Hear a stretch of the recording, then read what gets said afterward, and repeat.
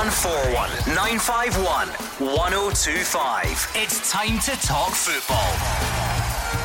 It's Clyde One Super Scoreboard.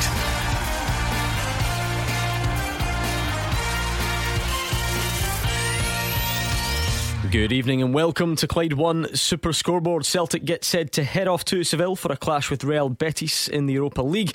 Rangers have potential defensive concerns ahead of the visit of Lyon, and 5 clubs in the Premiership come together to launch a review of the SPFL. I'm Gordon Duncan. 2 men who don't need any review in here, Gordon Dalziel and Roger Hannah. I'm already really looking forward to these 2 games on Thursday night because I'm the resident SSB anorak. I've been looking closely at Lyon and Betis.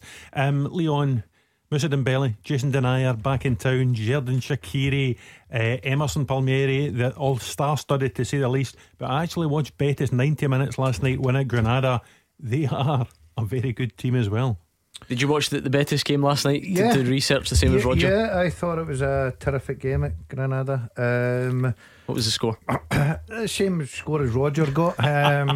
We're both in the same wavelength there. No, it'll be 2 terrific games coming up, Gordon. Obviously Celtic with the early kick-off 5:45. MD's wanting a bit of information, then a full house. So you know the kick-off time, that's a start, okay? Yeah, and then a full house at Ibrox for Rangers Lyon. So it'll be a terrific week. It will be. In all seriousness, Roger is at least across it, and we're going to give you the inside track on both Real Betis and Lyon in the very near future.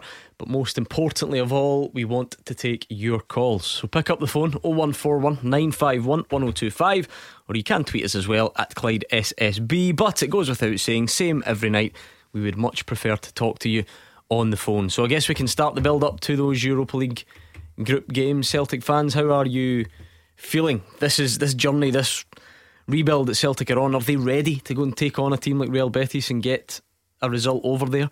Give us all your team thoughts. I guess Albion Ayeti would have to play. Will he have to lead the line? Have you got any plans up your sleeve as to what Ange Postecoglou could do? And Rangers fans, you've had some memorable clashes with Lyon over the years. Michael Beale says it was arguably the best team you'll have faced in Europe. You've got potential injury concerns. Are you expecting Connor Goldson to come back in? If not, who would you like to take his place? 0141 951 1025 or Twitter at Clyde SSB. Don't hang about, we want to get you on the phone. But this is exciting, Roger. You think back to last year, the last 2 years really, every midweek, well not every midweek, but lots of midweeks were dominated by this great build up in the games themselves. Then the post-match analysis, you're back into the weekend and it's fast and furious for Celtic and Rangers, and we've done quite well, the old coefficient, in the last few seasons. Yeah, listen, we have. The old firm have both done well in Europe, and you know, Europa League level, there's Rangers through to the last knockout stages in the last couple of years. Some of Steven Gerrard's best performances had been reserved for the European arena until last season when they won the league. It's a great draw. Lyon, very, very good team, as we said. Sparta Prague, you saw what they did to Celtic last season. Even Brøndby back as Danish champions for the first time in a good number of years. They'll present a test, and that'll be interesting, that head to head in the middle. And you can say the same for Celtic. Betis, as we said at the top of the show, they look a quality team. They've got decent players. Nabil Fekir, the captain, French international, the likes of Sergio Canales come on and get the winner last night. But Bayer Leverkusen, you saw what they did to Rangers. Now Celtic have got them, and Ferencváros, who came and won at Celtic Park last season. So everywhere you turn, there's an exciting game with, you know, with real interest for the supporters. And also I think we've got to touch upon, this is when the big squads of Rangers and Celtic will be used, Gordon. It's a heavy fixture list coming up, obviously Thursday, and then it's right into domestic stuff on Sunday as well. Rangers looking just now to see if Connor Goldson's going to be available for Thursday. I think that's important, I really do. I know you said at the top of his show there, who would you play if he wasn't involved, he couldn't be picked. I would probably go with Bastian at left centre back. You'll get Barisic who can come in at left back, but if I'm getting into a game like this, with the quality that Leon's got, then I would be looking to get Connor Goldston into that stand. And already that point you make up with the squads, Sunday's games are really intriguing, Daz, because Celtic go to Livingston, don't have the best of records on that synthetic surface at Livingston, and Rangers are at home, I don't need to tell you boys, to a Motherwell team that have just won 3 on the spin in the Premiership. Not many teams out with the big two can do that. So already after match day 1 in the Europa League, the domestic games are going to test Rangers and Celtic at the weekend. Yeah, Champions League back this week as well, if you're interested. I mean, honestly, Gordon, now I know how those Wraith Rovers fans must have felt all those years ago when every time they turn up to a game, they just know that you were going to score, and that's Ronaldo's taking a leaf out of your book. He's already put Man United 1-up at Young Boys. Yeah, he's just absolute quality, Gordon. You've got to say he's given Manchester United such a lift. Debut again on at the weekend, 2 goals. Kick off tonight after 10-15 minutes he scores. Yeah, he's you not just bad. can't He's stop got a the chance. lad for 36. Not bad. He's got a chance. Would they take the league off City? Absolutely no chance. I think the two strongest sides are City and Chelsea. Right, enough about that. 0141 951 1025. Let's hear from you. Come on, Celtic fans, Rangers fans, how are you feeling ahead of the return of the Europa League group stages? Are you confident? What are your early team lineup suggestions? Any concerns out there? We know there are a few injuries doing the rounds as well. So whatever you're thinking a couple of nights out from the game, or even, this is the beauty of a Tuesday night, if you've still got something to get off your chest from the weekend, do that as well. We are here for you. 0141 951 1025. Now, I did say we were going to give you the inside track on both the opponents for our Scottish teams this week. So let's start with Betis taking on Celtic. That's the first game that kicks off. It makes sense to do it in that order. Ewan McTeer joins us at the moment. He's a Scottish football journalist based out there in Madrid, so he knows his stuff certainly more than Gordon Dalziel does about Real Betis. Ewan, thank you for joining us. We hope you're well. Tell the Celtic fans who perhaps are listening in tonight what type of team they're likely to face on Thursday. Yeah, how are you? Thanks for having me on. Yeah, Betis, I think anyone who saw that game on Monday night, or who's seen Betis maybe in the last couple of years when they won the Europa League, remember 2 years ago, they're just a really compact team, and a team that lives for these European nights, which is not what anybody wants to hear, but their fans love this kind of stuff. They love the Europa League. Last time they were there, they managed to beat Olympiacos, they managed to beat AC Milan and get through a tough group. They've got another tough group this time, and yeah, they're absolutely up for it. Anybody who saw the game on Monday will maybe have seen some of the players coming off the bench, wondering why are they coming off the bench. It's because Betis rested some players, because their priority for the first half of the season is certainly to focus on the Europa League, because yeah, this is a club that just wants that prestige, wants these glamour nights. They didn't make it last year, and they're back and they're looking forward to it. In terms of reputation and names on paper, Roger listed some of the big hitters that are in that squad. I wonder though who are the ones that are really making them tick. Who are the proper standout main men at the moment? Yeah, I mean, their best player, I think, by far is Sergio Canales. He's a Spanish player who came on and scored that fantastic winner on Monday night. If you've not seen it, look that one up at least, the 2-1 winning goal against Granada. He runs half the pitch. If you squint your eyes, you might think it was Messi. It was a really well taken goal from him, and he just makes them tick. And then alongside him, he's got Nabil Fekir, who you already mentioned. You know, not many teams in the Europa League have a World Cup winner in their squads. Betis do, so they have that quality up front. And then Borja Iglesias, the striker, he's very hit or miss. He really is. He has good days, bad days. He can be hot or cold, but when he's on it, he's one of the best around. Maybe the back, a few weaknesses. Mark Bartra looks like he might not make it, the former Barcelona centre-back, so maybe some problems there. But they did even strengthen there in the summer, signing a new goalkeeper as well, Rui Silva, and then Hector Bellerin they just brought in at the end of the market there from Arsenal. He's already played 90 minutes for the team. It looks like he's their new starting right back. So quality all around, maybe a bit of a weakness at centre-back just because of Bartra's injury.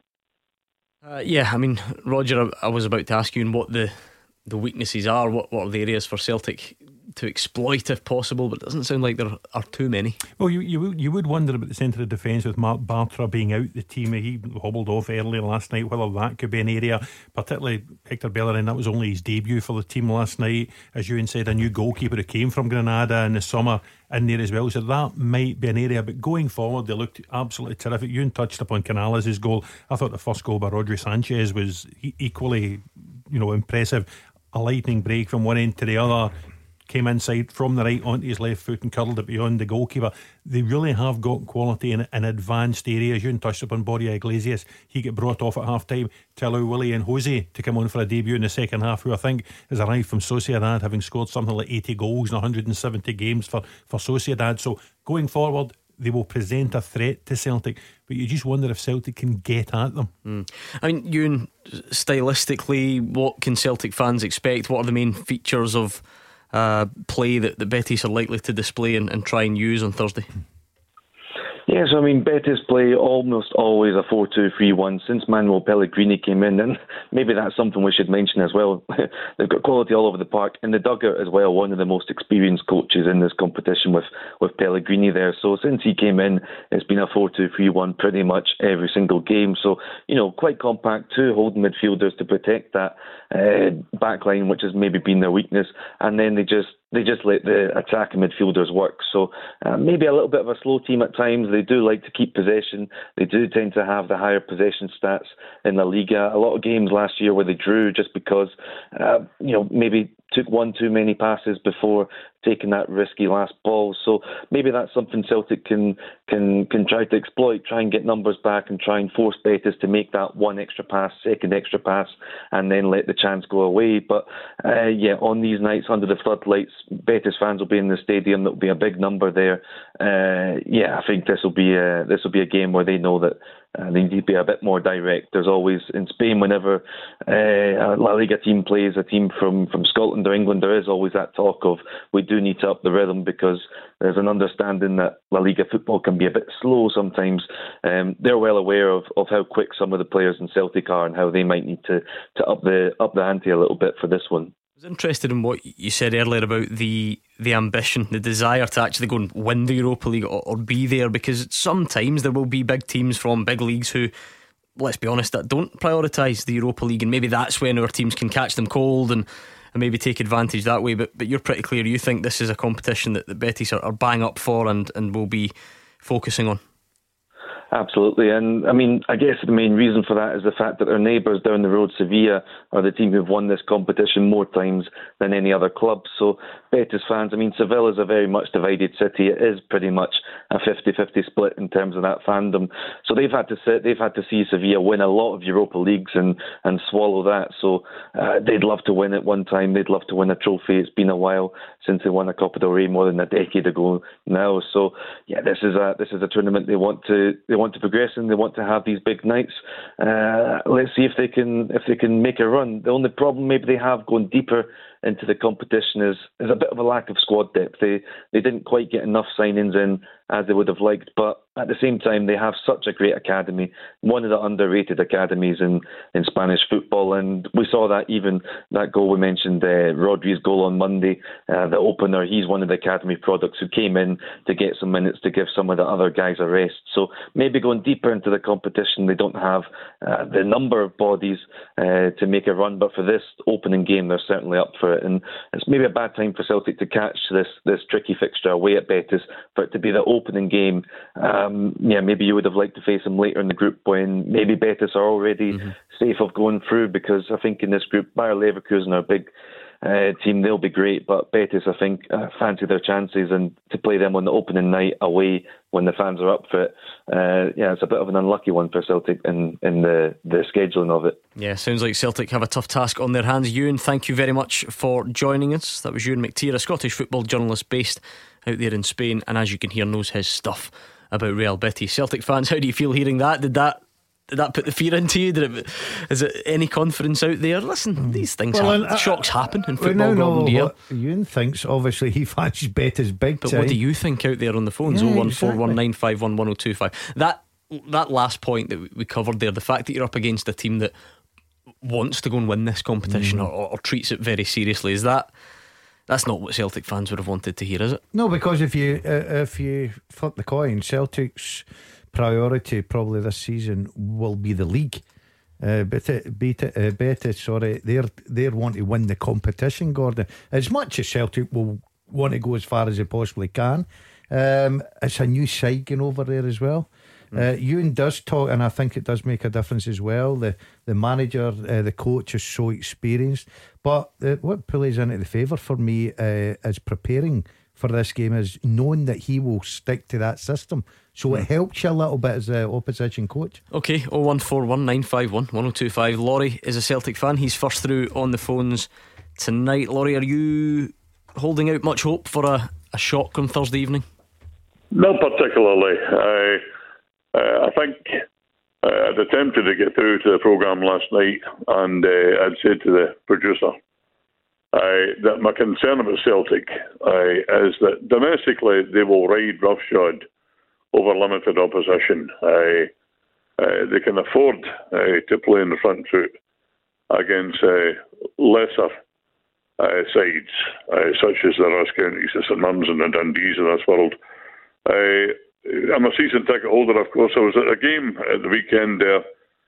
And the one thing that concerns me is, going forward, they will play expansively under Ange Postecoglou as they did under Tony Mowbray. On Saturday, they started with 5 players occupying midfield stroke wide roles: Rogic, McGregor, Turnbull, Abada and Jota. Not a ball winner amongst them until McCarthy came on. There's an imbalance on that side. They are lightweight. They're powder puff. And where they will come unstuck is if they're playing teams that know how to defend and have a bit more nous about them. That's my feeling. Okay, let's put that to the guys, Roger. It is another interesting test of Ange Postecoglou's style and philosophy, because we saw, to get here, going away in the previous in the final qualifying round, that it wasn't pretty, and Celtic's open and it was enough on the night obviously, but the open and expansive style did get tested, and then some. He has been very clear that's the way he plays. He's not just going to suddenly change. I mean, Celtic aren't going to go there and put 11 men behind the ball. So how do you think it will stand up to the test? Laurie, I think you probably answered your own question early on when you mentioned, the Dundees, St Mirrens and Ross Counties. I think the team that you saw at the weekend is probably a team that Ange Postecoglou set out in the knowledge that Celtic were at home to Ross County. I don't imagine he'll go in that same front six tomorrow. I wonder about McCarthy. Just wonder if he's now up to a start. He would be an important player. He's an experienced player. He's played in Europe with Everton in the past. He's played internationally for Ireland in the past. You wonder about Soro, whether he might be involved if McCarthy's not quite 100%. I genuinely can't imagine even Ange, who is an expansive coach, the way Brendan Rodgers was, the way that, as you say, Tony Mowbray was. I can't see him going with that front six. You wonder maybe if a Rogic, maybe if a Jota might drop out, and you might see a McCarthy or a Soro tomorrow on Thursday night. I can see the thinking behind it, Gordon. You are away from home. As much as Celtic fans are loving the attacking style of football, you've got to adjust. You're going to better quality. You're going away from home. You've got new players in that back five. Taylor obviously struggling with an injury, so left back position. I don't think you can go with that such an attacking team. I still think he'll be attacking, but not as much as he was at the weekend against Ross County.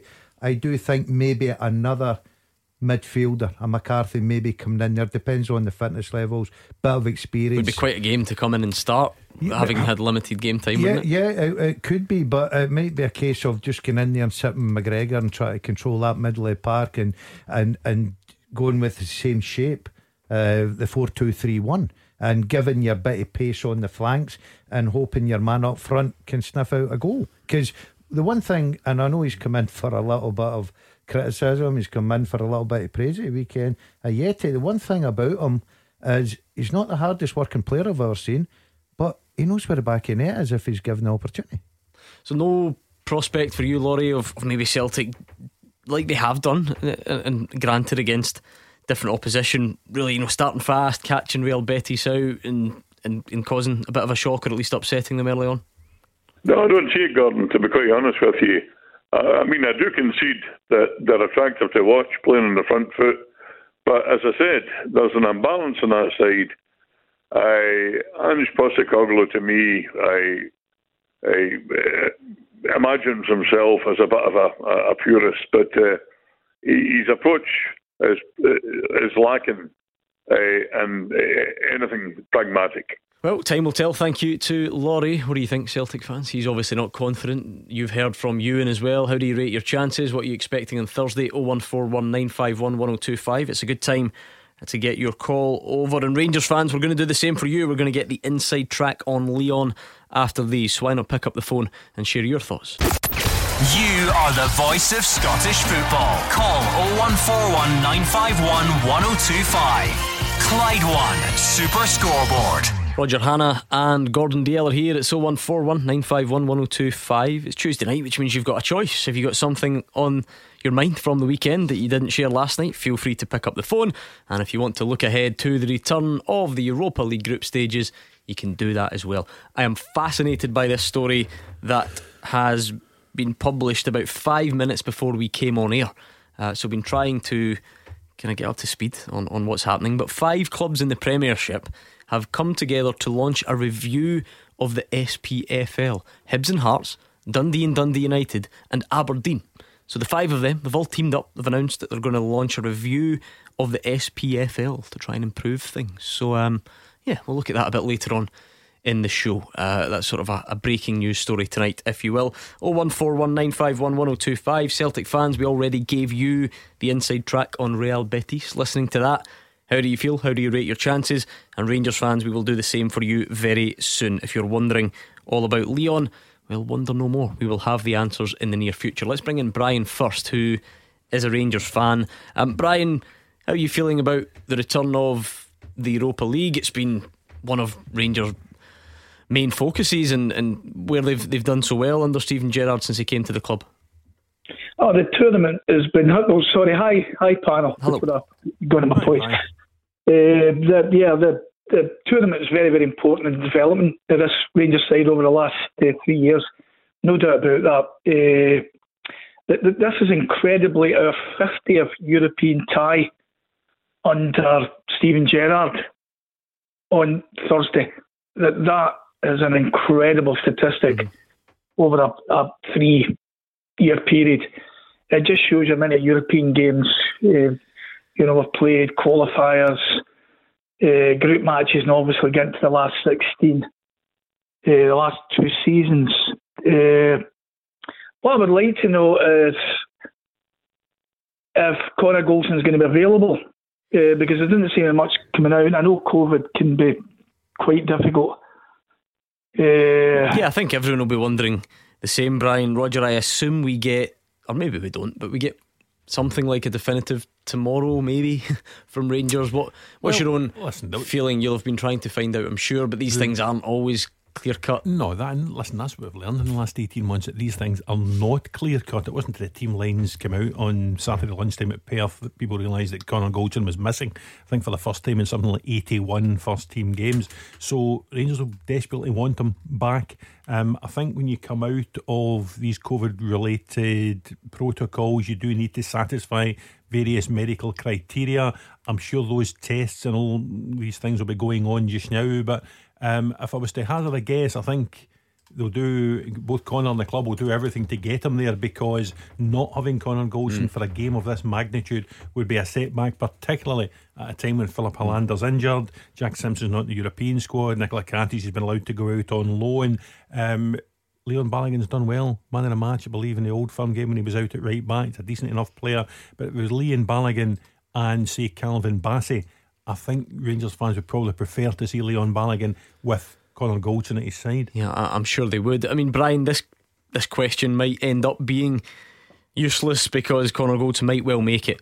Hypothetically, if he can't make the game, what's the best solution available? Is it just to move Calvin Bassey into centre back and bring Borna Barisic into the team? Yeah, Calvin's played in that position. I don't know if he's played with the Rangers. I can't remember him, doing that. But he's certainly played in his career at Leicester, so he will be able to adapt. And yeah, there's no doubt that you prefer Connor, to be playing, but that's exactly what we're going to need to do. We're going to need to adapt. I mean, Gordon, this has come on. What was the start of the weekend? The first game in 81, was it, Roger? 81. Yeah. So, I mean, that tells its own story about how important he is. He plays every day of the week. He goes straight into the team on Thursday. So I wonder how much Rangers' sort of confidence levels going into the fixture hinge on the availability of Connor Goldson. I think you always want your best players and your best team, and if Connor Goldson's available now, I think we'll all agree that he's not had his usual start. He's been criticised in a few games, Gordon, but I think he's a big player for Rangers, and so does the Rangers manager by the amount of times he's played him, and he's only missed out at the weekend because of the situation. So I think Rangers will be doing everything in their power to have him back. Now, if they don't have him back, you've got. I mean, there is only so much you can do, obviously. Yeah, but if they don't have him, then they just have to adjust. I think it is a very simple solution. I think Bassey can get in there and play left centre back. It gives them the balance. Is that the only solution, or do you suddenly see a Leon King or something pitched straight in? I wouldn't have thought so. Particularly when Bassey's been playing so well. He has played in there before. Was it at Falkirk in the Cup a year or two back? He played in there at centre half. He is a versatile player. He's probably in the best form of his Rangers career, so I don't think Steven Gerrard would have any qualms about putting Bassey in there with Barisic. But the preference has to be to try and trust it. It's Golston, or he'll just move Bassey in there. And I think, see, to be honest with you, yes, first pick would be Golston, but if Bassey went in there and Barisic went to left back, I think the Rangers manager would be fine with that. He wouldn't have a problem, because I think he can go and play that, no problem. I think what Brian and Rangers fans will like as well, and we're debating who plays in centre half, the rest of the Rangers team now looks to be settling down into a first choice 11. That front three of Kent, Morelos, Roofe, and behind Kamara, Davis, Aribo. McGregor would be the first choice goalkeeper who didn't play at the weekend, but the rest of the team does seem to be settling down. They do. It was a big win at Perth at the weekend. They do seem to be settling back in, and Brian might disagree, but edging back to the sort of form that they showed at times last season. Brian, where are the expectation levels now for a fixture like this as a Rangers fan? Because obviously it's going to be tough, and obviously Lyon are very good, but so were Porto, so were Benfica, so were Galatasaray. That 50 games that you mentioned, has that caused the bar to be raised a little bit for you to, I'm not saying you expect to win a game like this, but that's certainly something that you believe is possible? Yeah, that's a great question, Gordon. I love these occasions, and as I said, in our development they've been highly, highly important. We will I'm expecting a performance for Rangers on Thursday, and if we perform near their best and Lyon still get a result, then they in turn will have to play very well.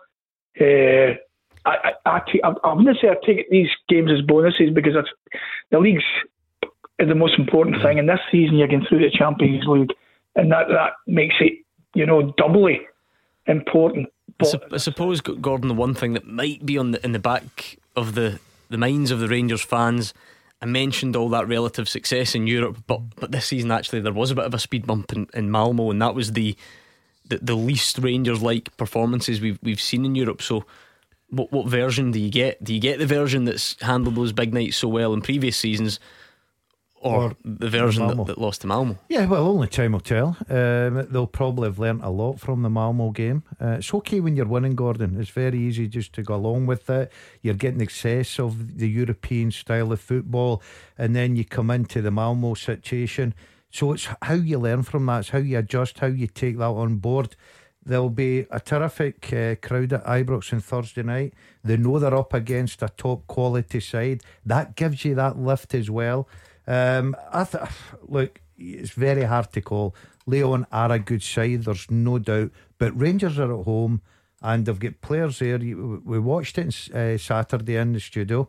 They didn't start the game particularly well for me. St Johnstone took the lead, but they showed great character, and when you've got a guy that right back can produce the sort of finish that he produced at the weekend, then anything's possible. They've got three guys up front that are capable of causing any defence problems when they're on their form, when they hit top form, and they've got a good midfield balance. And Roger's saying there, and I think this is where he's correct, they're starting to get a settled side. Okay, one or two will come in, one or two will go out, but mostly if everybody's fit, you're starting to pick the Rangers side. Okay, thank you very much to Brian. Now it's time to get the inside track on Lyon, just like we did on Real Betis not too long ago. Delighted to say Eric Devin joins us, who's a football writer, knows his stuff on French football, and for tonight Lyon in particular. Eric, thank you for taking the time.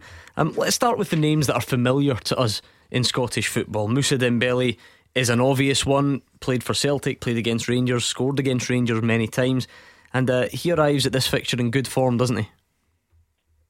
Yeah, absolutely. I mean, he scored an absolutely cracking goal Sunday evening against Strasbourg. Look it up if you have a chance. It was really, really well placed. A beautiful pass from Bruno Guimaraes as well. Yeah, he looks to be a player transformed under Peter Bosz, who's Lyon's new manager after some middling success in Germany, has to be said. But he also, I think this is me some optimism, had quite a bit of success with Ajax in this competition in 2017, taking them to the final. So I think that Bosz has reinvigorated his team. He's got them playing positive football. So even with the loss of Memphis Depay this summer, I think Dembele is looking ready to take what had been Depay's place as the focal point of the attack. And things look very good for Lyon, despite some bumps in the road to start the season domestically. Do you think he's thriving on that challenge of being the main man and not being in the shadow of Memphis Depay? Yeah, absolutely. I think that obviously fans of Scottish football will know, Dembele is not a player who's lacked for talent. But I think that he's always had Depay alongside him at Lyon. And I think that, he's shown the ability to take steps up. I mean, one has to wonder what his goal numbers would be if he weren't playing alongside, whether it's Depay, whether it's Aouar in an advanced role, whether it's Tino Kadewere, Karl-Toko Ekambi. It's not that he's lacked for opportunity. It's not that he's lacked for goals when given the chance. But I think he's got the tools to really take a massive step forward this season, given the confluence of attacking philosophy on the part of Bosz and not having quite as much competition for the ball in terms of his teammates. Who else then should Rangers fans look out for? Who are the main threats to Rangers on Thursday evening? Lucas Paqueta. This player has, it seemed to me, I think when we, obviously, so Lyon, small bit of background here quickly. Juninho, the former, incredible player, many caps for Brazil, is now the team sporting director, and he is brought in quite a few players of Brazilian extraction, and Paqueta was one of those. And it seemed to a lot of fans last summer, well, okay, what do we need this player for? We have a decent midfield. You just bring him in because he's Brazilian. There's been some suggestion that he wasn't cheap. I think he was somewhere in the neighborhood of 20 million from AC Milan. But he's been absolutely outstanding. A little bit slow to get started, but playing as a 10, playing in a box-to-box role. He's got goals, he's got assists, he's got work rate. He's really been a standout performer over the past, 10 or 11 months. Again, like I say, it took a little time to get going last season, but he was starting to add goals and assists once he'd been played as a 10, which I assume he will be Thursday evening. So, yeah, definitely Paqueta is the primary source of attack. Is there going to be room in the team, Eric, for both Paqueta and for Sheridan Shaqiri, who's obviously arrived from Liverpool in the summer, one of the great CVs in world football? I think he's won the Champions League, the Super Cup, the World Club Cup with two different teams, Bayern and Liverpool.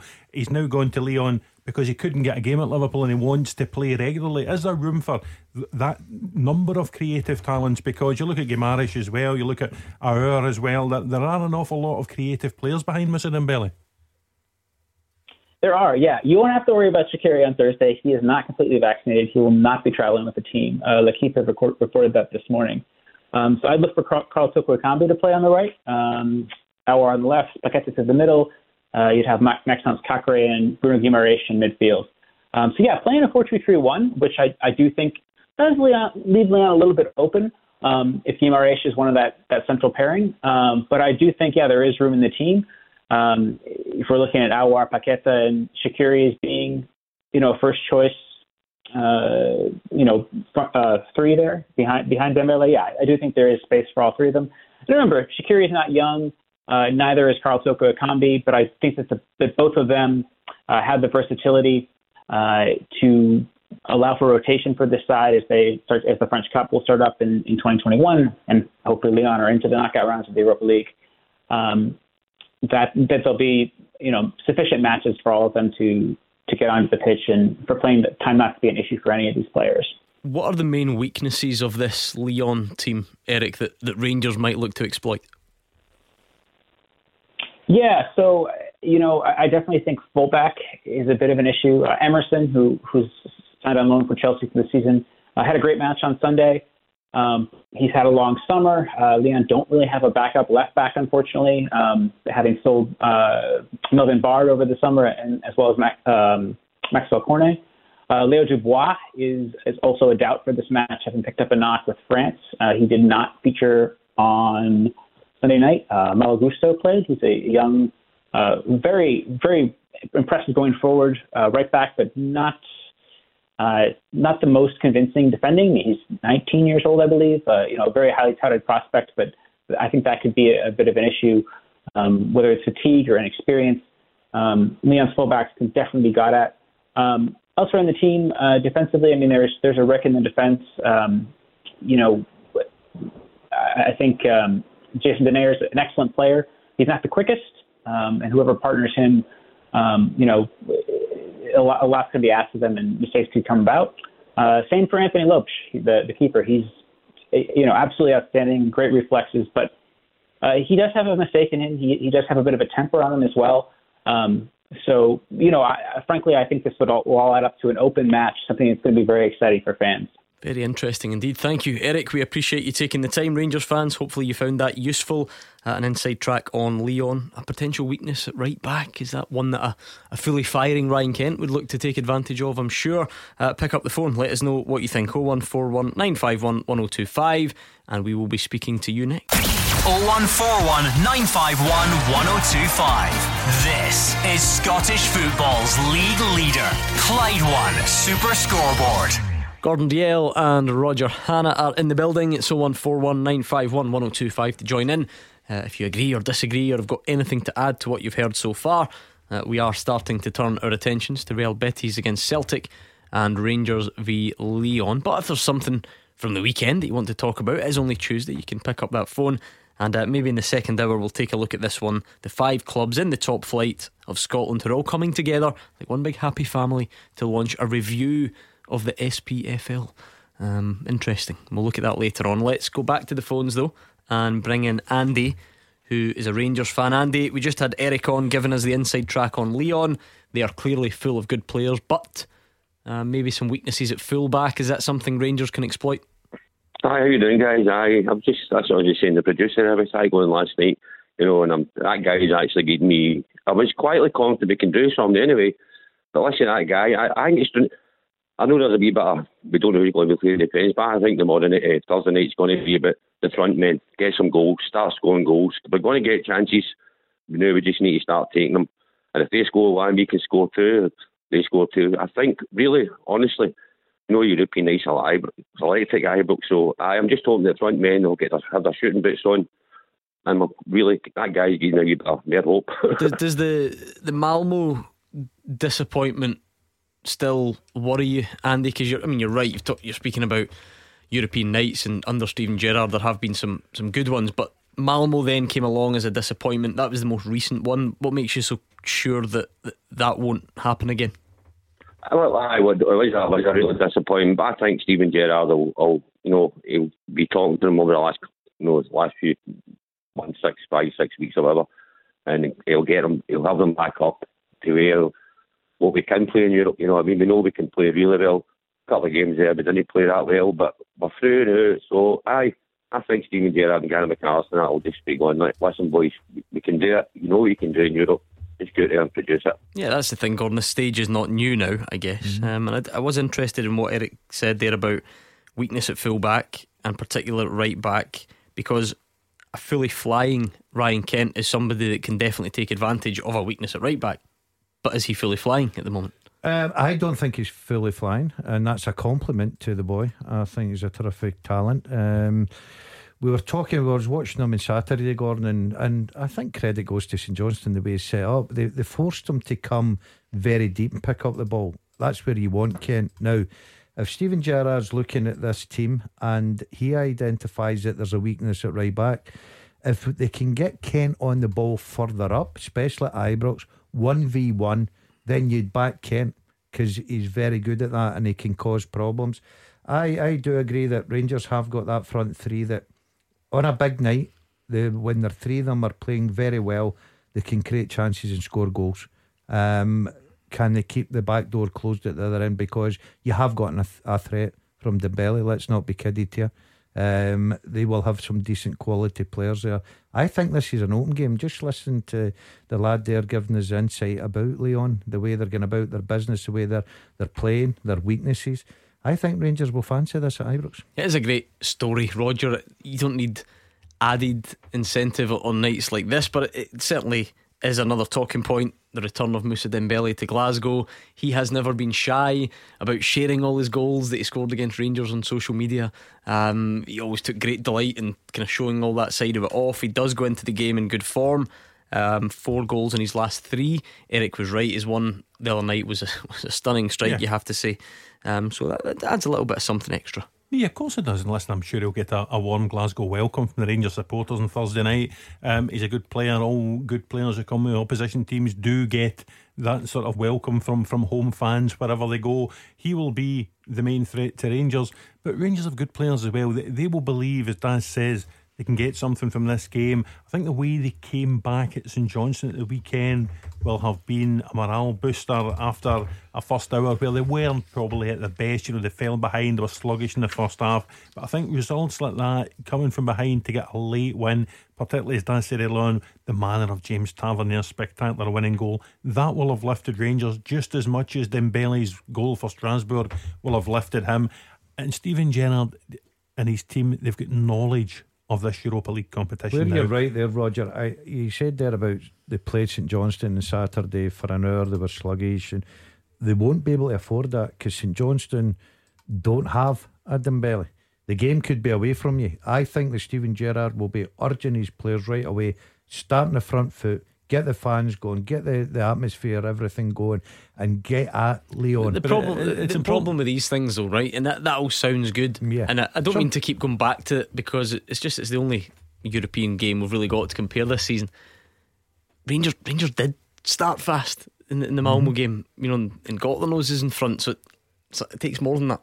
Yeah, but I think the Malmo game will be a lesson learned, Gordon. You know, I think the game plan was starting the front foot, get a hold of the game, and they looked comfortable, and then it all fell apart for them. They've already had that warning. They've had that result. So I think they'll be, you know, prepared for it if it happens this time.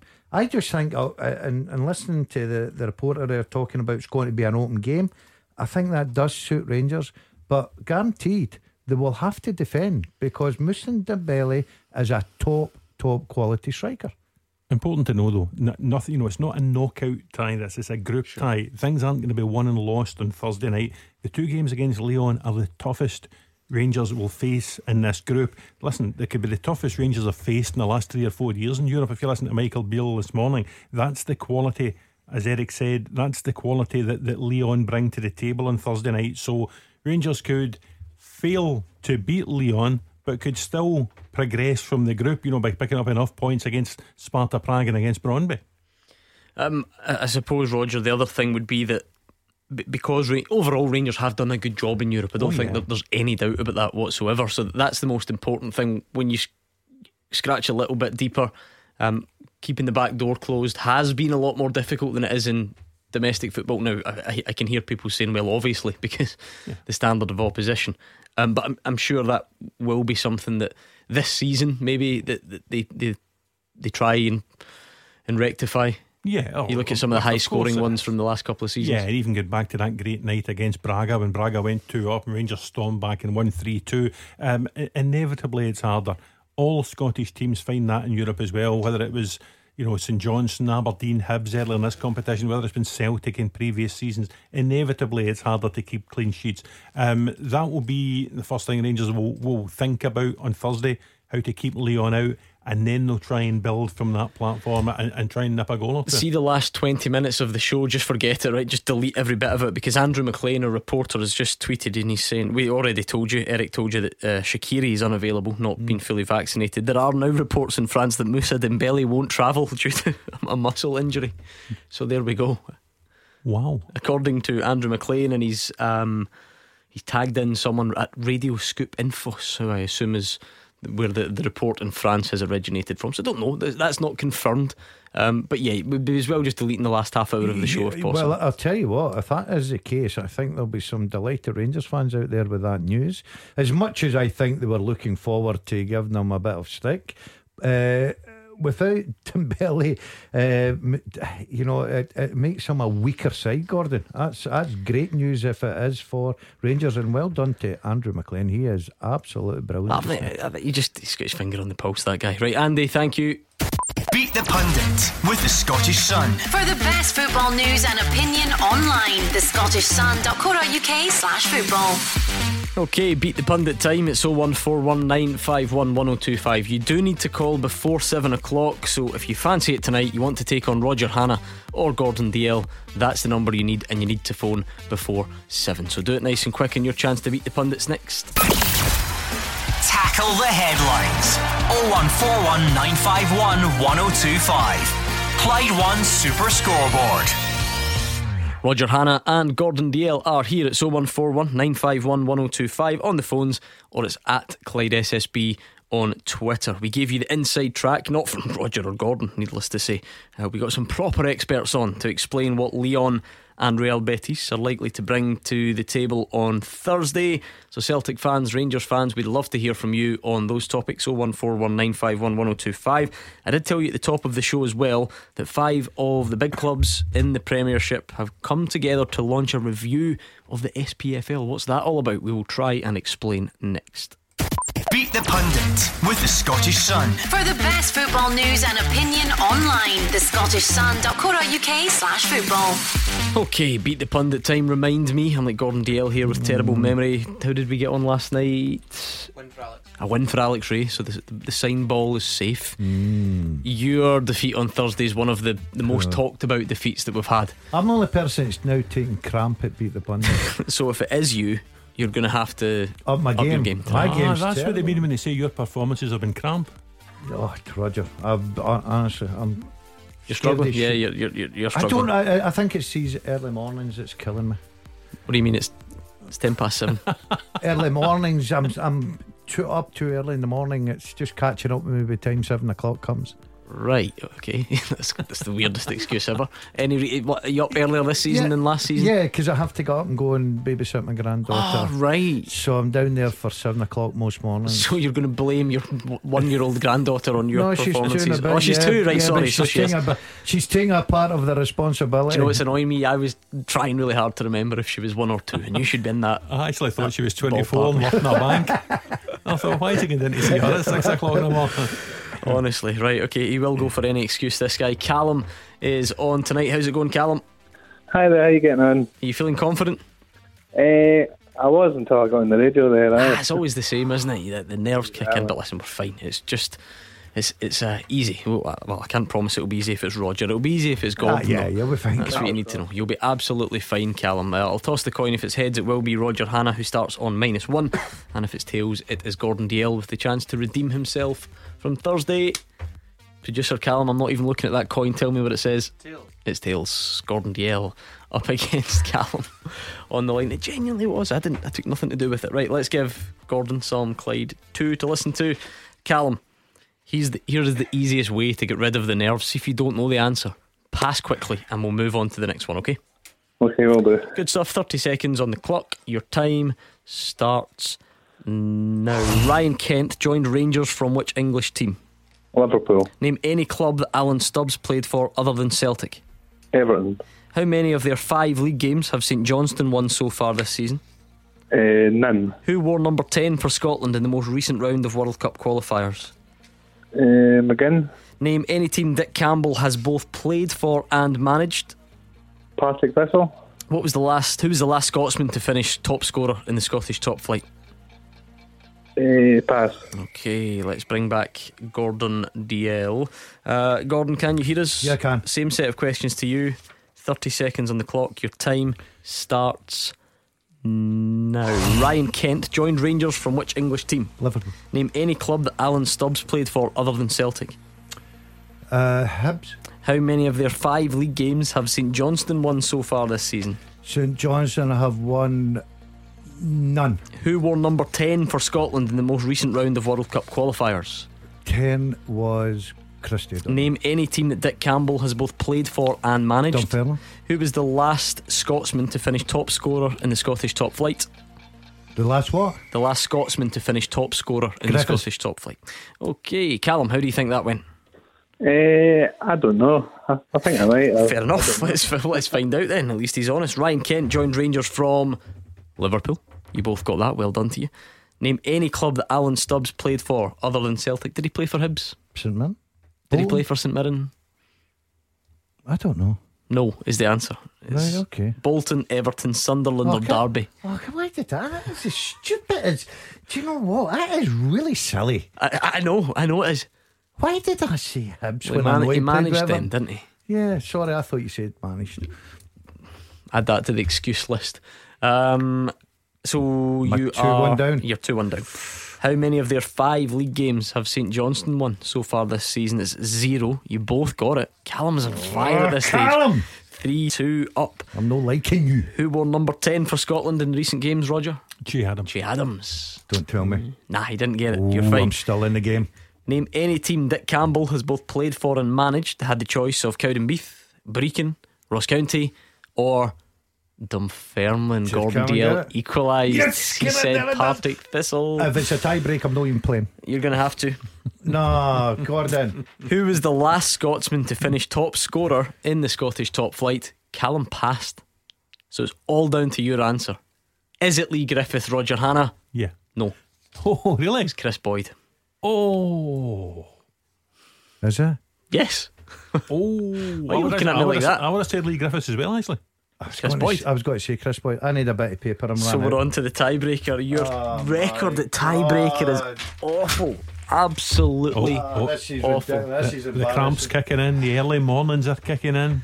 Honestly, your effort on Thursday night on Craig Brown's win percentage was so bad. Let's see what we can do. Focus, you know. Do you know what? I think this is going to be worse. I'm looking forward to this. Right, Callum, I'll read the question. I'll get Gordon to write his answer down, and I'll then invite you to give me your attempts, okay? No problem. Right, the question is this. In the most recent Scotland squad, how many goals have the team scored combined? So for all those players who were in the most recent Scotland squad, how many Scotland goals do they have combined? Right, okay. Okay, write your answer down, please. That's as far off as I'd hoped. Callum, what's your attempt? 15. Callum's gone 15. Gordon's gone 84. Surely. So there are 26 players in the squad. 26 players, Take off the 3 goalies. 23 of them. Most of them are uncapped. Oh no. Most of them are low caps. Sorry.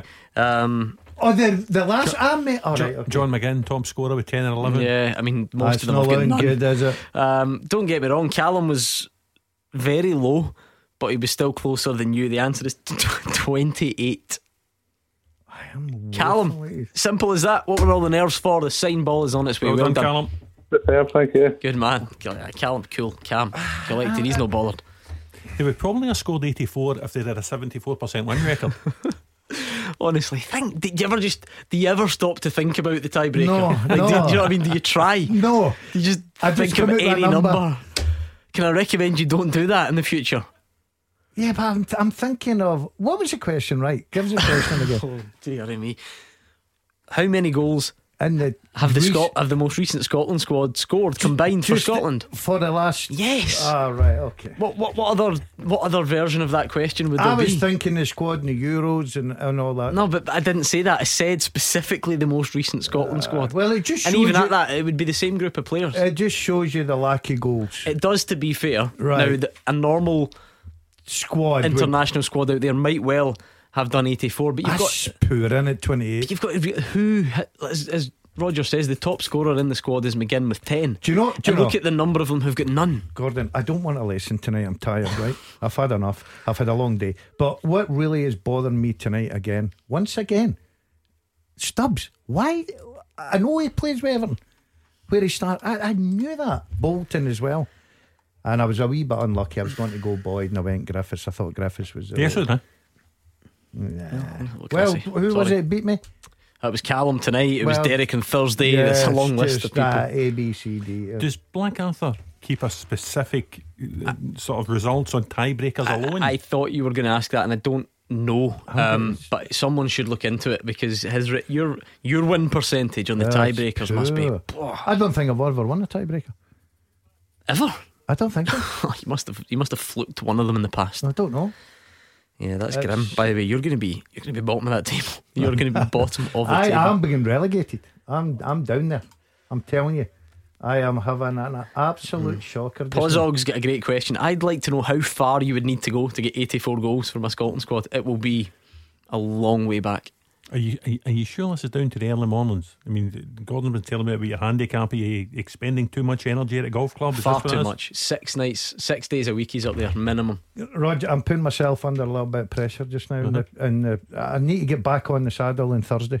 I need to. You'll need to let me play with Beat the Pundit. Beat the Pundit. Right, okay. I need to play. Oh, dear me. All right, 01419511025 on the phones, or at Clyde SSB on Twitter. Let's go to Ben, who is in Bishopton. What's on your mind tonight, Ben? Aye, I've just got a couple of points. One was about the European games, and then I wanted to move on to St Mirren, if that's okay. Well, go St Mirren first, why not? Oh, okay, fine, thank you. No, I was just I'm a lifelong St Mirren fan, and I'm just kind of worried about us at the moment. We're not scoring goals. We're trying to play this new formation. I understand that Jim's trying to get us more goals, playing two up front, and kind of trying to get the wing backs high and get quick crosses in, but it's not really working at all, because we're letting a man down in midfield, so we're getting overrun. It means that really we're not getting Jamie McGrath the ball at all, and it means we're just kind of going long to these guys up front to try and get something that's just not working. And you can see with the 0-0s and all that are happening now, we're just not scoring goals. I think we need to get back to some kind of 4-3-3 formation or something, and play wingers, one up front, and try and kind of get more space in the wings to try and create something, because at the moment it's just not working at all. I know it's early in the season, but really it's we just don't look like scoring at all, and I just wonder how long it's going to take to change things up. But we're lacking wingers at the club now, because they've gone. We don't have many, and it's something we need to resolve. Roger, what have you made of St Mirren's start to the season? Listen, I'm actually going to get to see them for the first time this Saturday through at Easter Road. I haven't actually seen them live this season, just looking at the highlights. I know exactly where Ben's coming from. Goals again are proving difficult. It's a slight change from what Jim was doing last season. Last season, a lot of the time the width was coming from what you might call wingers, coming from Dylan Conley, it was coming from Ilkay Durmus and advanced wide areas. There was definitely a little shift, when you think Scott Tanzer coming in the left, Matt Miller's now in the right, they're more what you might describe as fullbacks going forward rather than wingers in those wide areas. It does give you the scope, as Ben says, to get to a 4 at the back. Jim tends to like the 3, but it would give them an option. It then allows 2 plus Jamie McGrath in the middle of the park, so they're not getting overrun, as Ben says. You would have to sacrifice one of the 2 strikers, but it gets back to this old thing that you quite often argue in the show, Gordon, when people talk about 2 up front. Does playing 2 up front actually give you a better chance of scoring goals? I'm not actually sure it necessarily does. So perhaps Ben's got a point.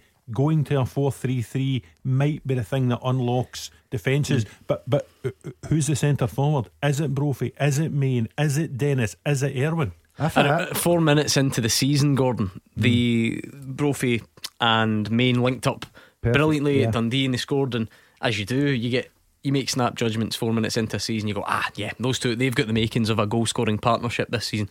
It's obviously not quite kicked on the way Ben wants. We always do throw in that disclaimer that it is early in the season. 100%. I think that Jim and his coaching staff will be looking at it, Gordon. I like the fact that he's gone 2 up top. I take on board Ben's point that they're not scoring goals just now, but it's early into the season. I wouldn't be panicking.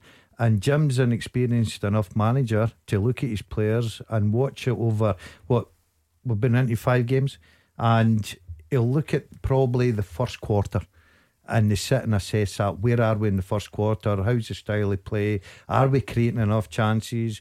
Defensively, are we okay? So they take all that into consideration. It may be that he'll tweak the system, but I just think it's too early. I know that people will like to see points on the board, like to see goals, but partnerships sometimes take a bit of He time. made the point last night. It was a Ross County call on in the show last night. Hugh was speaking to, and Hugh was trying to assure him that his old pal Malky Mackay will get Ross County out of trouble. It'll be interesting. I've seen County. I saw Dundee and Livingston play out that goalless draw at Dens at the weekend. They will be in among that bottom six mix, probably with St Mirren. And the difference, Ben's talking about lack of goals. The ones who stay up will be the ones that find a way to goal. That's why Dundee have signed Lee Griffiths. That's why Livy brought in Bruce Anderson. That's why, you know, Ross County are trying to find an answer in front of goal. And why St Mirren also are trying to find that answer in front of goal. I find it difficult. Take the top teams out that usually are up there. For instance, this season, Rangers, Celtic, Hearts, Motherwell. Hearts, Hibs, Aberdeen, Motherwell. Right, take them out of the equation here. We're talking 5 games into the season. I don't see any team saying, well, they're going to be down to the bottom 4 or whatever. Not. You look at St Johnstone last year and what a run they had, and then they won the 2 cups. Yes, supporters like to see points on the board. Supporters like to see attractive football. It takes time. It's new squads, it's new formations. So the manager works with that daily. He'll have a feel about it. Jim's an experienced guy. If it has to be changed, I'm sure Jim will change it right away. Ben, how much do you worry about where the first win comes from, or does it go back to that thing about it being so early? You look at Hibs away on Saturday, naturally that goes down as a pretty tough place to go and try and get your first win of the season. Then it's Aberdeen, and on paper that's a tough fixture, but maybe Aberdeen's recent form, they've just gone down to Fir Park and lost. So I don't know, are you optimistic that the win will come soon? I'm not optimistic, no. I mean, I think it could be a few weeks yet, especially because we aren't really creating any chances. But you know, I guess I know it's early. We just have to wait and see. But you know, it's not looking great at the moment. That's all I'm saying. And I'm worried that I think if we keep stick with it, I think I can't see anything other than us being the bottom 3 come the end of the season. But we'll see. It is early, so let's hope so. But your signs aren't looking good. That's all I'm saying. I think we're not playing the way, you know, Jamie McGrath's our best player. We're shelling the ball above his head all the time, and you know, we need to get him the ball. That's the creator. It's the only guy we've really got that's getting real talent or class, you know, really that stands above the rest. So we need to find a way to get him in the ball. Sorry, Ben, I was listening, right? But there's a pitch invader at the Young Boys Man United game, and usually the camera doesn't show these things, Roger, when really everybody at home wants to see it. But they've stayed on him for quite some time. He's given the steward the run around. He was that a deliberate front flip on the pitch? It's quite something. But I was still listening. I heard everything Ben said. He's not feeling too optimistic. No. And already he says on one hand, I know it's early, but I can't see us getting out the bottom 3. And the next problem Ben's going to have is if St Mirren go to Easter Road at the weekend, if someone shines, if someone scores a winner for St Mirren, Jack Ross will just sign him for Hibs in January. I knew you were going to say that. Ben, we are a bit pushed for time, but I know you had a more general kind of neutral point, if you like, so if you can make it snappy, please. I just can't. I feel like confidence. There's a lot of confidence about the Rangers, especially getting someone on Thursday, but I can't see it. I mean, Leon, their string of star players, much better team than Rangers. I suppose if I can give a comparison, if Leon were played Malmo on Thursday, you wouldn't back Malmo, would you? So, and Malmo are better than Rangers. So, I can't. There's always a small chance, but I think Rangers will lose. Anything to get to the game's a massive bonus, I think. And Celtic? No, I think with their injuries plus going away to top Spanish side, I don't think they'll get any chance at all, I'm afraid. Ben, Celtic are going to lose, Rangers are going to lose, and your own team are going to finish in the bottom 3. I want you to be happier next time you come on, okay? I'll try. Good man, that was Ben and Bishop to 01419511025. I will talk about that SPFL review that looks to be kicking off, and one of the most topical full-time teasers we've had. It is bang on the money for tonight, perfect timing, and we'll give you it next. Taking your calls on Scottish football. 0141 951 1025. This is Clyde One Super Scoreboard. Roger Hannah and Gordon Dalziel are here. Usual number for you to get in touch, or Twitter at Clyde SSB. It's that time of the night where we always go about the full-time teaser. So the gist of that, if you've never heard it, you lot out there send the questions in to us, and we try and catch the pundits out between now and the end of the show. It's always quite good fun, and I love this because it could not be more topical. firstly I thought, oh, it's the Gordon Dalziel question. It's all about Gordon Dalziel, really. And then I remembered that Rangers B team are playing who tonight? Ayr B team. Well, not Ayr. Ayer's first. Ayer's A team. So Ayr against Rangers B team. Right. Gordon Dalziel, an Ayr legend, a Rangers former player. Yeah. Here is the question. Oh, don't name And a by team. the way, please don't say name a team. Guess who sent it in? Not heard from this guy in ages. The black John Smith. John Smith. Not heard from him in a while, and he's back with a bang, right? He says since 1980, 10 players other than Gordon Dalziel have played for both Rangers and Ayr United. It's an absolutely outstanding question. Some of the names on here. Since 1980, 10 players other than Gordon Dalziel, because you're obviously on the list, have played for both Rangers and Ayr United. It does not include current players. I'm going to think I'm going to give you a cracker that you've never heard of. I've heard of every person on this list. No, that's the wrong answer then. Who? I was going to say David Armour. Nah, don't bother. David Armour is not on the list. When you, I take it then, no Stephen Kelly. No, current players don't count. Okay. Hold on. What about Brian Reid? He's on there. Yeah, yes. Yeah. Your manager as well, wasn't he? Yes. Oh God, Gordon Bennett. No, I don't. Nah, he's not there now. Either was he? Never made the first team. He didn't turn up at Somerset. A great for Rangers though. Eric Morris. Eric Morris? No, because Eric Morris did play in the 80s for Ayr and Rangers. He might have been Rangers in the 70s. Try to think when Eric signed for Ayr. he's not on the list. That's all you need to know. Blame John Smith, don't blame me. Usual rules apply. Expected you to get a couple more to lead us off, I must admit. Hugh Burns. Oh, he's back. Beautiful. He's back. Rangers in the mid-80s, Ayr in the mid-90s. Bobby Russell. I thought that's the one you were going to get. I didn't know he played there. Oh yeah. Did I sign? Yeah. Early 90s. I didn't know Bobby played. Okay, we'll leave it there. Like I said, very topical tonight. And if you want to send your questions in, the address you need is fulltime@Clyde1.com. Can I ask a question here, because I think I'm right and I'll bet it's not down there. John Davis. No. John Davis played for Rangers? I think he played one game or something. And he played with Ayr United because I signed him.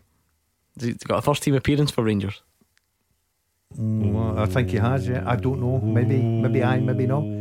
I would check that. Does it need to be a league appearance? Not just any appearance, I would imagine. Well, check that, because I signed John Davis. Well, it's not on the list anyway. That's all you need to know. Interesting fixture that, Roger, because the B team experiment, if you want to call it that, Rangers and Celtic playing in the Lowland League, they've had a couple of tough tests. They've had a couple of extremely convincing victories, but now up against the Championship team in Ayr United this evening. Yeah, and it's a Championship team that Jim Duffy led to a big win against Dunfermline there on Saturday, so they will feel a whole lot better about themselves.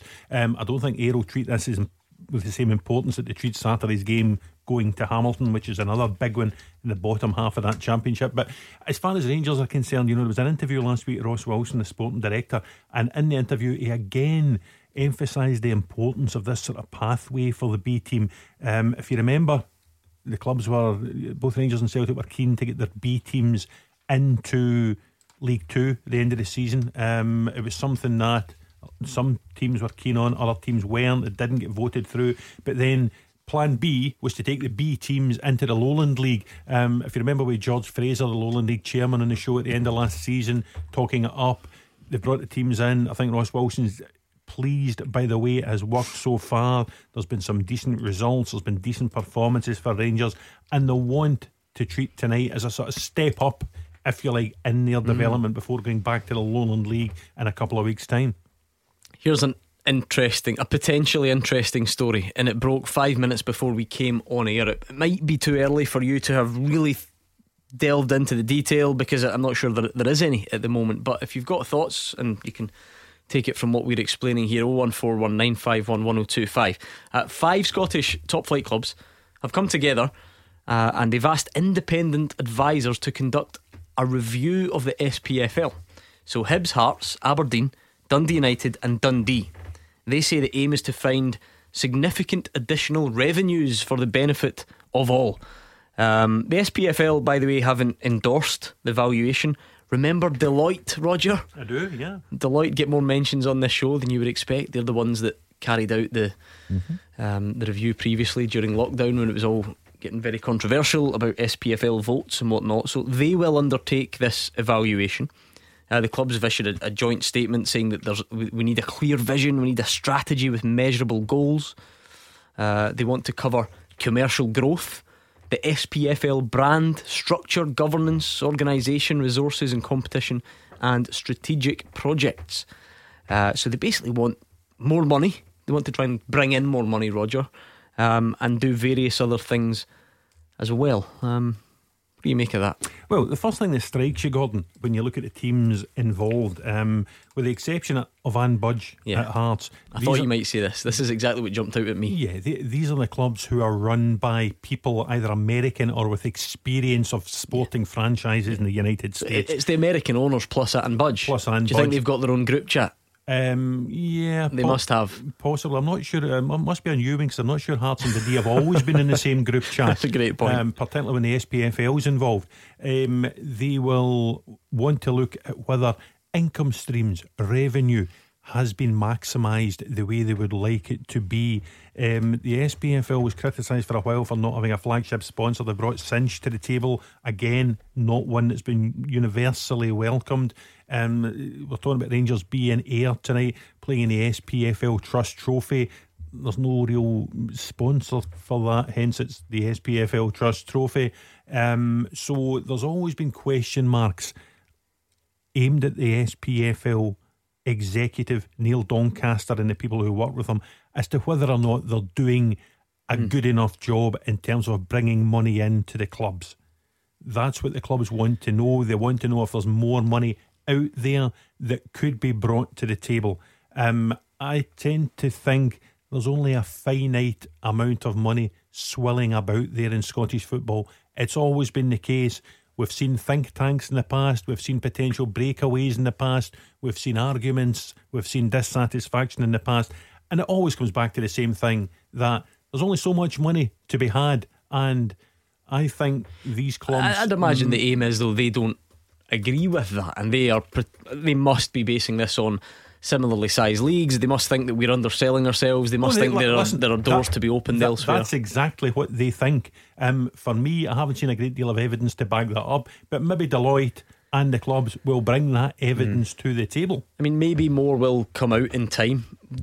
You have to assume that the other 7 clubs were asked and didn't fancy it. Is that fair? Listen, I honestly don't know. As you said, Gordon, the first sniff of this was only 5 minutes before the show started tonight.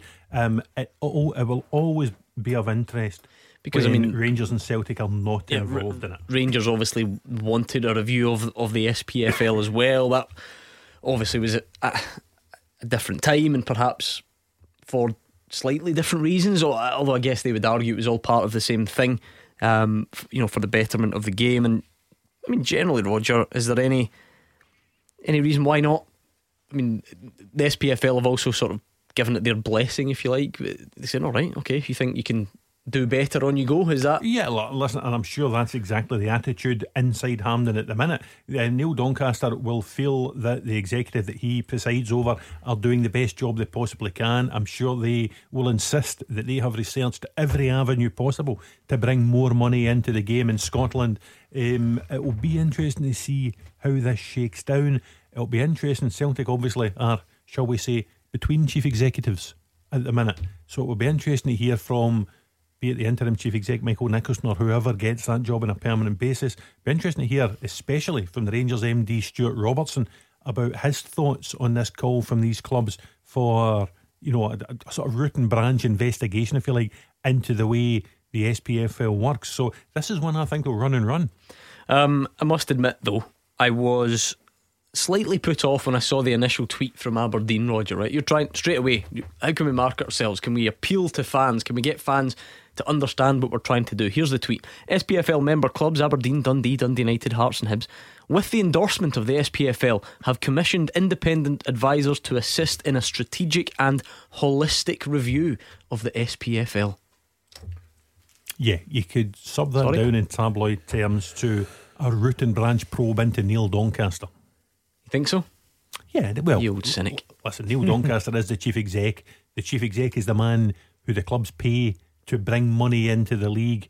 There are clearly people at clubs in Scotland, probably those 5 named clubs, who don't think Neil Doncaster's doing his job well enough. I mean, this will be one that, because it's so vague, there'll be so many ideas out there. Kevin says pre-match at stadiums and in stadiums should be capitalised on. More money's being spent away from grounds and clubs before games. Yeah, maybe, yes. Is that up to the individual clubs? Is that something that with increased revenue, would that come down from the league? I'm sure clubs are trying that, but do we need to do more? Well, listen, clubs nowadays face more pressures, more questions than they ever had before. We're 2 weeks away from some of the clubs in the top flight facing potentially these vaccine passport checks to get supporters into grounds. Some clubs are finding it difficult enough to get the supporters in grounds in time. If you look at the queues at St Mirren at the weekend, so there's a lot of challenges facing the clubs. There's a lot of challenges now facing Ole Gunnar Solskjaer, because Manchester United have just gone 2-1 down to Young Boys of Bern in the 95th minute after the manager subbed off Bruno Fernandes and Cristiano Ronaldo. Yeah, they've been down to 10 men for quite some time. Aaron Wan-Bissaka sent off earlier on, and eventually the numerical advantage has proven to be costly. They are enjoying that one, the Young Boys fans, and it looks like Man United will lose their opening league game. So yeah, maybe that's one to keep an eye on in the future. Maybe right now it's difficult to feel too strongly about it, but this review, it's 5 clubs. It's the Edinburgh clubs, the Dundee clubs and Aberdeen. The one thing, Roger, when it mentions just to round this off, a holistic approach, and the 4 main points, they say commercial growth, the SPFL brand, then there's the bit that says SPFL structure, governance, organisation and strategic projects. Are they trying to go for a different tone of investigation from the one that Rangers proposed previously? Because that was at a time when everyone in Scottish football was finger pointing and accusing each other of all sorts, and that was to try and get to the bottom of specific issues. This feels a bit different. If you look back when Rangers have complained, if you like, about the SPFL governance, Rangers had specific points. Rangers were unhappy, if you remember it, the way the season was called during the first COVID lockdown. And in more recent times, Rangers were unhappy at the way the Cinch sponsorship deal was done. So when Rangers have complained, Rangers have actually had specific bones of contention, if you like, with the SPFL hierarchy and the executive, and Neil Doncaster in particular.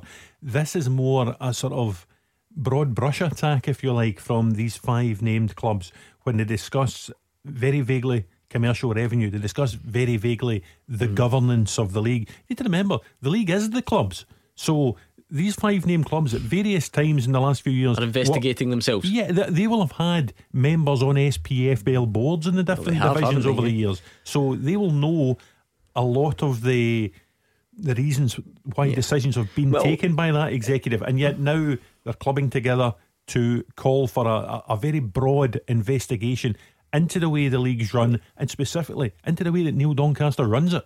Yeah, well, I mean, there are obvious challenges. I'll go back to that brief point that Kevin tweeted in about, kind of pre-match in and around stadia. I've had a message in from someone who knows a lot about these things. I'll let them remain nameless for now. But talking about alcohol, we can't do that at football games. So that's perhaps part of the match day experience that we can't compare ourselves to the American sports that these guys. And Aberdeen put this out. Aberdeen's chairman Dave Cormack, a lot of business interest in Atlanta. I know one of his close friends is Arthur Blank, who owns the Atlanta Falcons NFL team. Any relation to Black Arthur?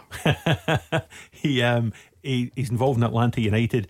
Part of what they would describe as the customer experience, Gordon.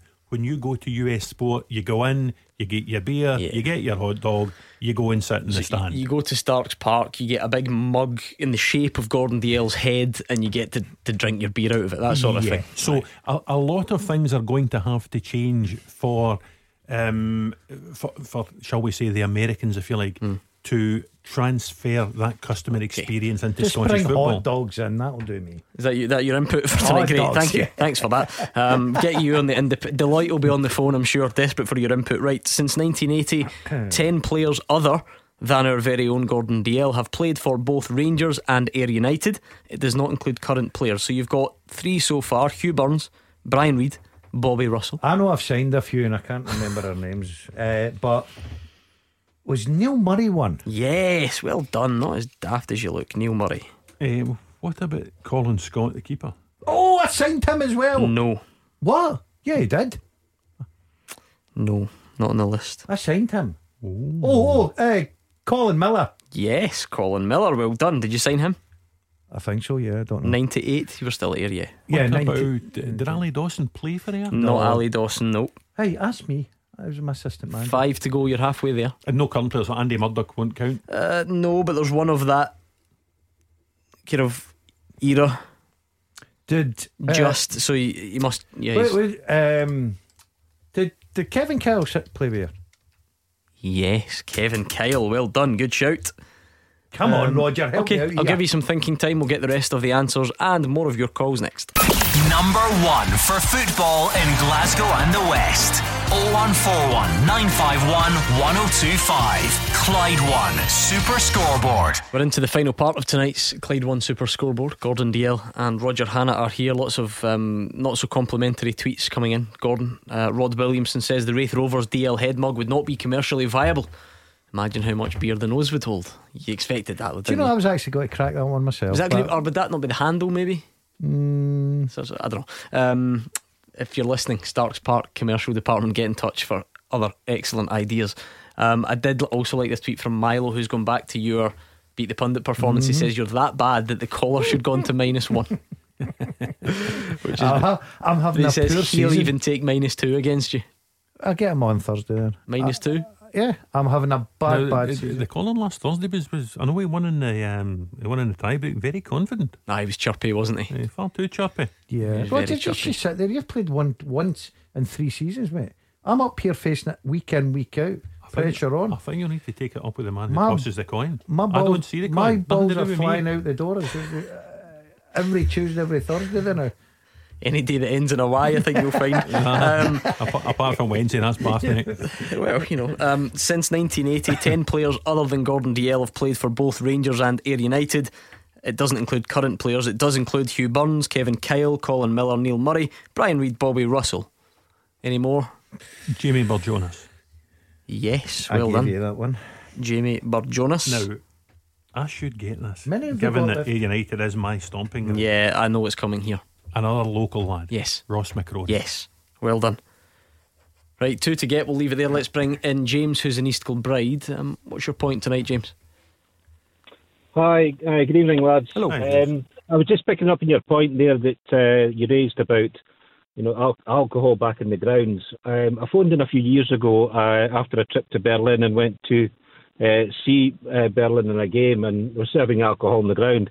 I have to say I got shot down in flames by Hugh. But I really believe that if we really want to get some more monies into the club, I think we can start serving alcohol before the game, maybe at half time, maybe afterwards. At the end of the day, everybody goes to the pub before the game, and landlords or pubs are perhaps not going to like what I'm saying, but really I think if people have got that loyalty to their club and they want to go for a couple of beers before the game, why not go to the club? Why not put the money into the club? The people that are serving alcohol now are well trained, so I think that can be controlled. I think long's gone the time when people will get out of hand. So I think they should really go on with that and put that forward as a proposition. Yeah, Roger, you can probably file this alongside summer football, reserve teams, artificial pitches, and all these debates that come round every couple of years, and nothing really changes on them. I take James' point though that this maybe another opportunity. You've got 5 of our big clubs. They want to look at all aspects of the game and what we can do for revenue and so on. Is it time to revisit it? What would your own personal opinion on it be? If you go to the rugby, if Daz goes to Murrayfield to watch Scotland, you can have a beer in the crowd and you can go through it and enjoy yourself. Now, Hugh Keevins will take you back to the 1980 Scottish Cup final and will explain to you in fine detail why drinking in Scottish football grounds was brought to an abrupt halt. The question we all have to ask is that now in the year 2021, are Scottish football crowds ready for alcohol in stadiums? And that is the decision that government and the Scottish football authorities and the police will have to agree on. What's your own feeling on that? My own feeling is you would love to think in 2021 the Scottish football crowds are ready, because it could bring a valuable revenue stream into football clubs. But some of the things you see associated with Scottish football on the periphery would make you wonder if that is indeed the case. We are ready. Make any difference though? I mean, straight away, by football fans that are listening, the tone of that question, are football fans ready but fans of other sports are ready, as if we're some sort of different breed? And straight away just don't like the sound of the question. Well, history will show that Scottish football fans are different from Scottish rugby fans. Don't take my word for it. Ask Hugh Keevins about the 1980 Cup final. That's why football fans can get a pint of beer in the grounds. That's the historical reason. That's not me saying it. That is a statement of fact. Yeah, but I would imagine, and you're mentioning some unsavoury things that may or may not go on. If people want to go drunk to football games now, they do it. They find a way. Do you know? It's not. Is it going to make any difference to the overall intoxication level of a football fan? I would love to think that we'll get to the day where people inside football grounds can have a few beers. But as you say, the plastic pitch argument and the summer football argument, this has been going on long and weary. I remember, many years ago, I think it was Martin Bain, when he was chief executive at Rangers, tried to push through something that would have allowed alcohol consumption prior to games, not during the game. You could have gone along to Ibrox, got a beer in the concourse, and at 5 to 3 or whatever, the bars would close. It's not as if you were going to go out and sit boozing in the stands or anything like that. And he couldn't get it through. There just wasn't the support either from the government of the day or the police authorities of the day. I don't mind it getting brought back up again, and I don't mind to hear what government and police and the football authorities as well have to say about it. And this investigation that Deloitte are taking out on behalf of the 5 clubs that's mentioned tonight, maybe this is something that will be looked at, and maybe they'll ask those questions of government and police. If anyone's just tuning in for whatever reason, or you're wondering why we're discussing this, it is those 5 big clubs, the Edinburgh clubs, the Dundee clubs and Aberdeen. They've commissioned a review of various things in the SPFL, so it's very broad, but naturally someone led us on to talking about match day experience, and with that comes alcohol. So James, what would your sort of response to Roger's point be?